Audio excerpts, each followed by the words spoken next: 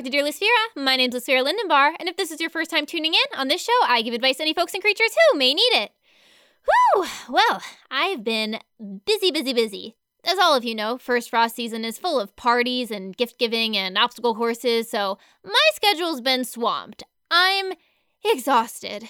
Don't get me wrong, it was fun, but after the last party, I was ready to sleep for a week. Oh, and I almost did. I was at Delby Lithorn's First Frost party, and he put out these vials of leaping potion for the guests so everyone could have fun jumping from tree to tree and grabbing gifts that he'd hung from the trees. But it turned out that when he went to get the potion made, the potion maker thought he said sleeping potion. Needless to say, the party quieted down pretty quickly once people started drinking. Luckily, I've made it a personal rule to never again drink anything blue that sparkles. Long story. So I wasn't affected. My brother Lenril and I climbed the trees and were able to grab most of the gifts, which we then tucked under the arms of all the sleeping guests. If you're going to get accidentally knocked out by a sleeping potion, what better way to wake up than by hugging a new pan flute that someone placed on your unconscious body while you were sleeping, right? Also, I told Reuven I'd never report on the weather during this show, but can we talk about that blizzard that hit us the other day? I mean, I know you can't, but I'm going to. I don't think we've ever seen so much snow so close to First Frost. Not as long as I can remember. I spent half of yesterday clearing snow from our front walk, when I wasn't running from snowballs being thrown by a snow golem that some young neighborhood wizards made. It was a lot of fun! We were all in on the fun. Them laughing and pointing, me running and falling face first into the snow. But then my friend Raedra came by and did this sort of side high kick thing that knocked off the golem's head, and I was like, oh no, the game's over so soon? Then she scared the kids away by threatening to kick their heads off too. Still all in good fun, of course. She was laughing the whole time. Well, she laughed when they ran away and one of them tripped and fell into a snowbank. Then she took me to get hot chocolate. Speaking of Raedra, we've got another letter from her. Raedra writes, Hey Lys, you left your mittens in my bag yesterday. I'm leaving them with this elf drinking stale Freb milk who looks like he'd rather be anywhere but here. An elf who looks like... Hey, Reuven, do you have my mittens? Oh, thank you. Reuven has my mittens. All right, what else did she say? Also, I forgot to tell you yesterday, but I gave Alefe that flute I hand-carved, and they said it was really sweet. So I just need to talk with you about whether that sounds like an I like you as a friend really sweet, or I want to kiss you on the mouth and go on grand adventures across Grevlon with you really sweet. Don't read this on the air, by the way. Oh no. Reuven, can we, this is still live, right? Right. The live radio show is being aired live. That makes sense. Yeah, great. Okay, so anyway, I don't know if I said this at the top, but that was actually a portion of a play Raedra's been writing called People Make Mistakes Sometimes, and we shouldn't hold it against them, especially if they're our best friends. I told her she should probably shorten the title, but the point is, that was all fictional. So, hope you all enjoyed it. And now, as per the time-honored theater tradition, we will wipe all memory of the play from our minds to be forgotten forever. Great, moving on. Our next letter comes from Delena. And then in parentheses it says Puddles. That's strange. Maybe they'll explain. Dear Lysphere, my name is Delena. Parentheses Puddles.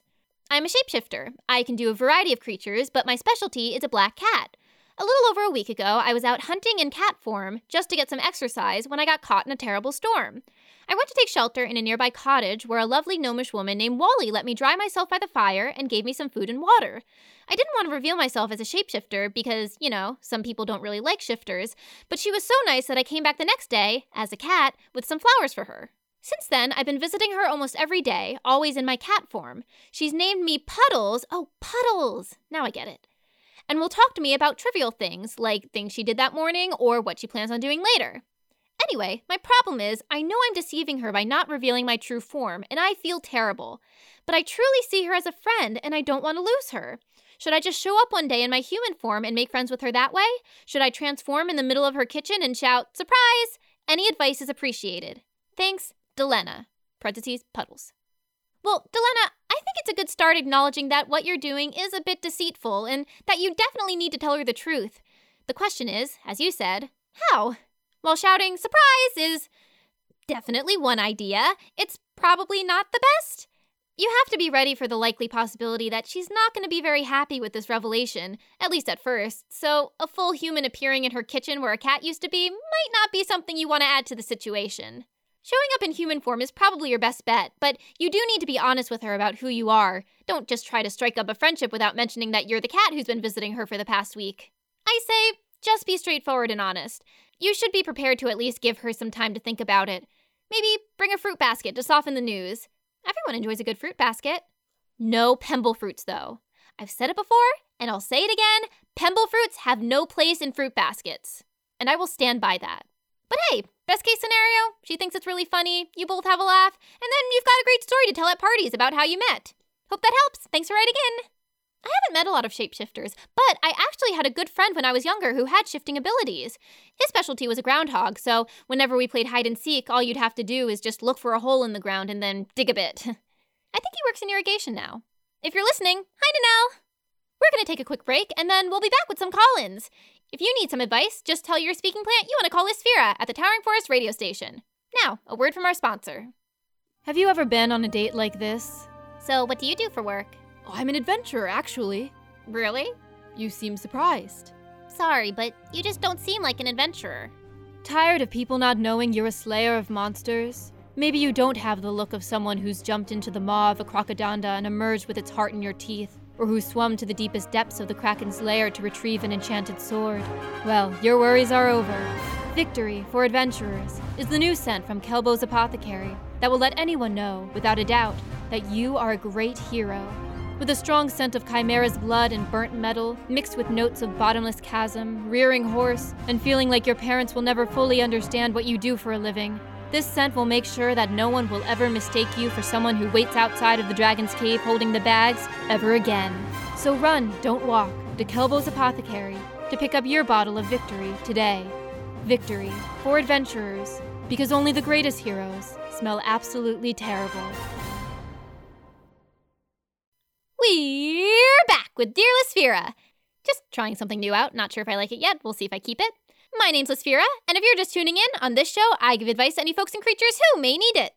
And if you want to call into the show, just tell your speaking plant you want to call Lisphira at the Towering Forest radio station. And here's our first caller. Hello, caller, you're on the air. Hi, Lisphira. Hey there, what's your name? Oh, my name's Yura. Hi, Yura. How are you doing today? I'm okay, a little bored, but that's normal with my job. Oh, what's your job? I'm a professional damsel in distress. Are you in danger right now? Do you need rescuing? Well, I'm sure I can call someone and they... No, it's okay. I'm a professional damsel in distress. I know what I'm doing. Okay. What are you doing exactly? Well, currently, I'm hanging out in this cave deep underneath a mountain. A lot of people don't know this, but most DIDs aren't up in towers. A damsel can be in distress anywhere. And this is your job? Yep. So basically, the deal is there's a ton of royalty, knights, adventurers, etc., who plan on rescuing a DID one day. But you need training for that. So the company I work for sets up these realistic scenarios for those people to use for practice. That's so interesting. And do you enjoy the work? Oh, I love it. I get to travel all the time and stay in all these interesting places. This cave's a little drab, but for my last job, I stayed in this beautiful cliffside cabin overlooking sea monster-infested waters. Oh, and the time before that, I got shrunk down and stayed in a fairy cottage in the middle of an enchanted garden. Well, Yura, I could ask you literally 500 more questions about this. Please send me your contact info so I could write to you, but we should probably get to the advice part of this advice show. So, like I said, I love my job, and I'm really good at it. I get requested a lot because I'm known for really hamming up the gratitude when the client finally gets to me, which makes them happy. You know, the last thing you want after pretend fighting through scores of enchanted war goblins is a bored damsel telling you that you can send your payment to the home office. I can imagine. The thing is, so I've been with my boyfriend for like 6 months now, and when we met, he was super supportive of me and my job. Well, that's really great, and how it should be. I'm saying this now because I can feel a butt coming. I wouldn't be calling if there wasn't. But lately, he's been kind of weird every time I get back from a job. Weird how? Well, like, he used to want to hear all about how it went, and we joke about how long it takes clients to solve a simple witch's riddle, or if the client tried to use an ice sword to fight a fire elemental, stuff like that. But now, whenever I get back, he's just like, hey. And then goes back to his wood carvings. And if I try to start talking about how it went, he'll just start asking me really specific questions about the client, like how I felt about them or what they said to me. Kind of sounds like he might be jealous. That's what I was worried you'd say. I was thinking that, but I thought, maybe I'm just making a big deal out of it. But then the other night, he started talking about whether I'd ever consider getting a different job. What? I know, he said it so casually, but it was obvious he'd been thinking about it for a while. I kind of just laughed it off, but now I'm mad. I really care about him, but I love my job.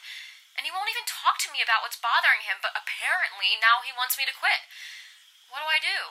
Well, don't quit your job. I don't want to. Okay, I'm going to come up with a better solution than the one I'm currently thinking because I acknowledge that you probably don't want to break up with your boyfriend. Right? Right. Ugh, okay. I think your first step is getting him to talk to you. Confirm that it's jealousy or him disliking you traveling so much or whatever it is that's bothering him. I mean, for all you know, he's actually been charmed by an evil mage to perform their twisted errands while you're away for work, which is why he's acting so different. He's actually part elf, so I don't think he can be charmed. Well, not that then. But you need to figure out what's wrong. And, ideally, you wouldn't have to wring that info out of him, but if he's not going to offer it up himself, you've got to do what you got to do. Okay, I can do that. So, what if it is jealousy? How do I convince him that he has nothing to worry about? Well, maybe you can do the occasional bring your boyfriend to work day. Hide him under the bed when the client shows up. Or, have him lie on the ground and pretend to be slain and tell the client he's another hero who didn't make it. Oh, actually, that might not be great for his ego. No, but I get it. I can work with that. My next assignment is actually on this deserted island in the eye of a magical hurricane, and he's been talking about wanting to go to the beach. Perfect! Obviously, you can't take him all the time, and you shouldn't have to. But maybe just making him feel a little more involved in your work will help him understand it more.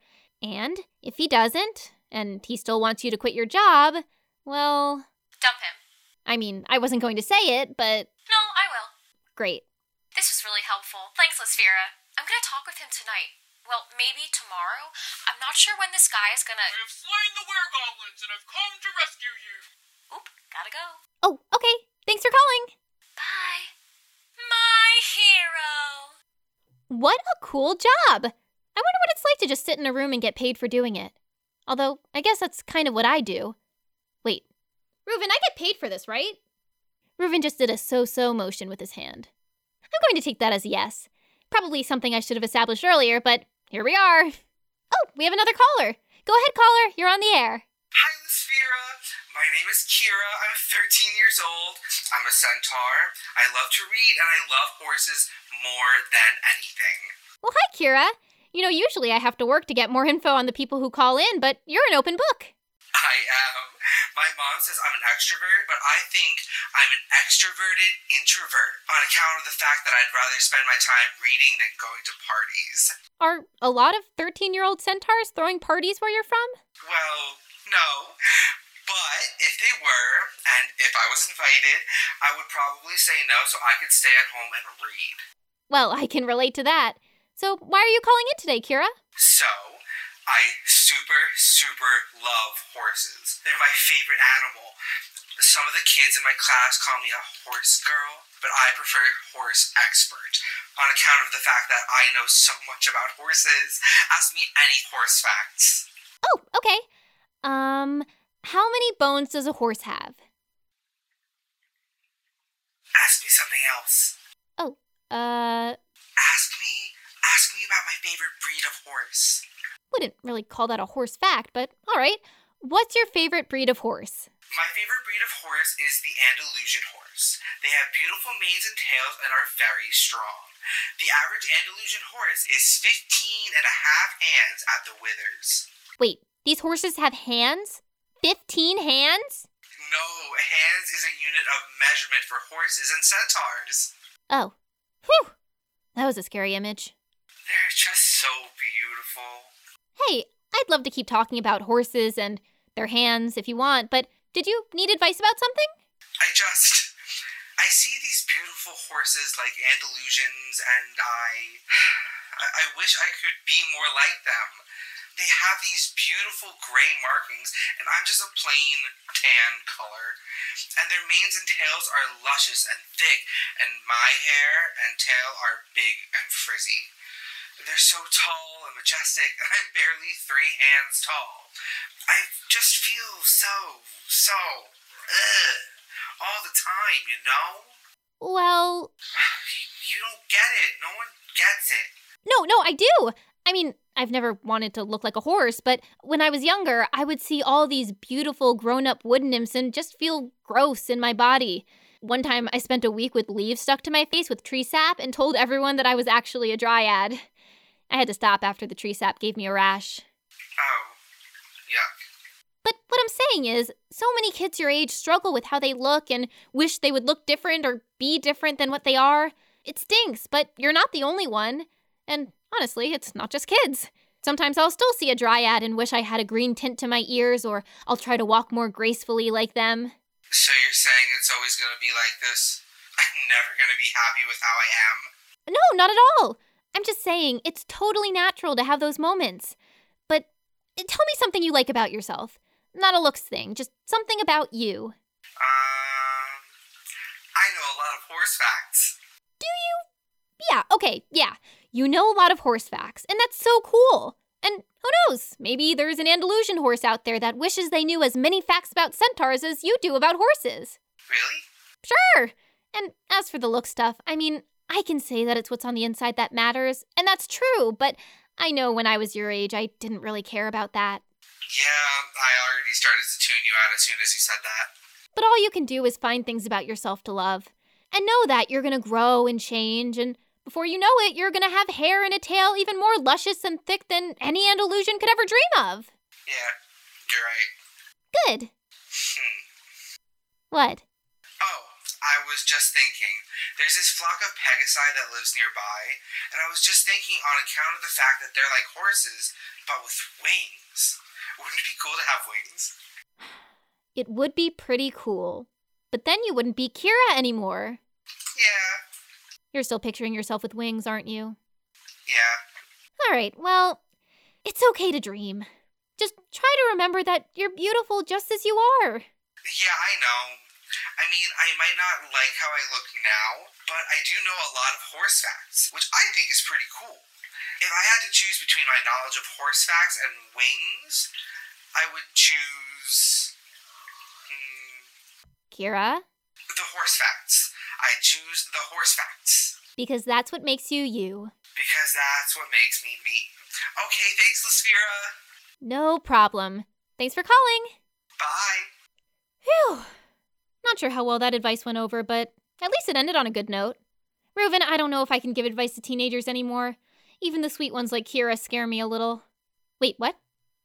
Hang on, listeners. Reuven's pointing out the window. I'm gonna go look. It's Raedra. It's Raedra. She's here, and she looks angry. She's definitely upset that I leaked that scene from her play without her permission.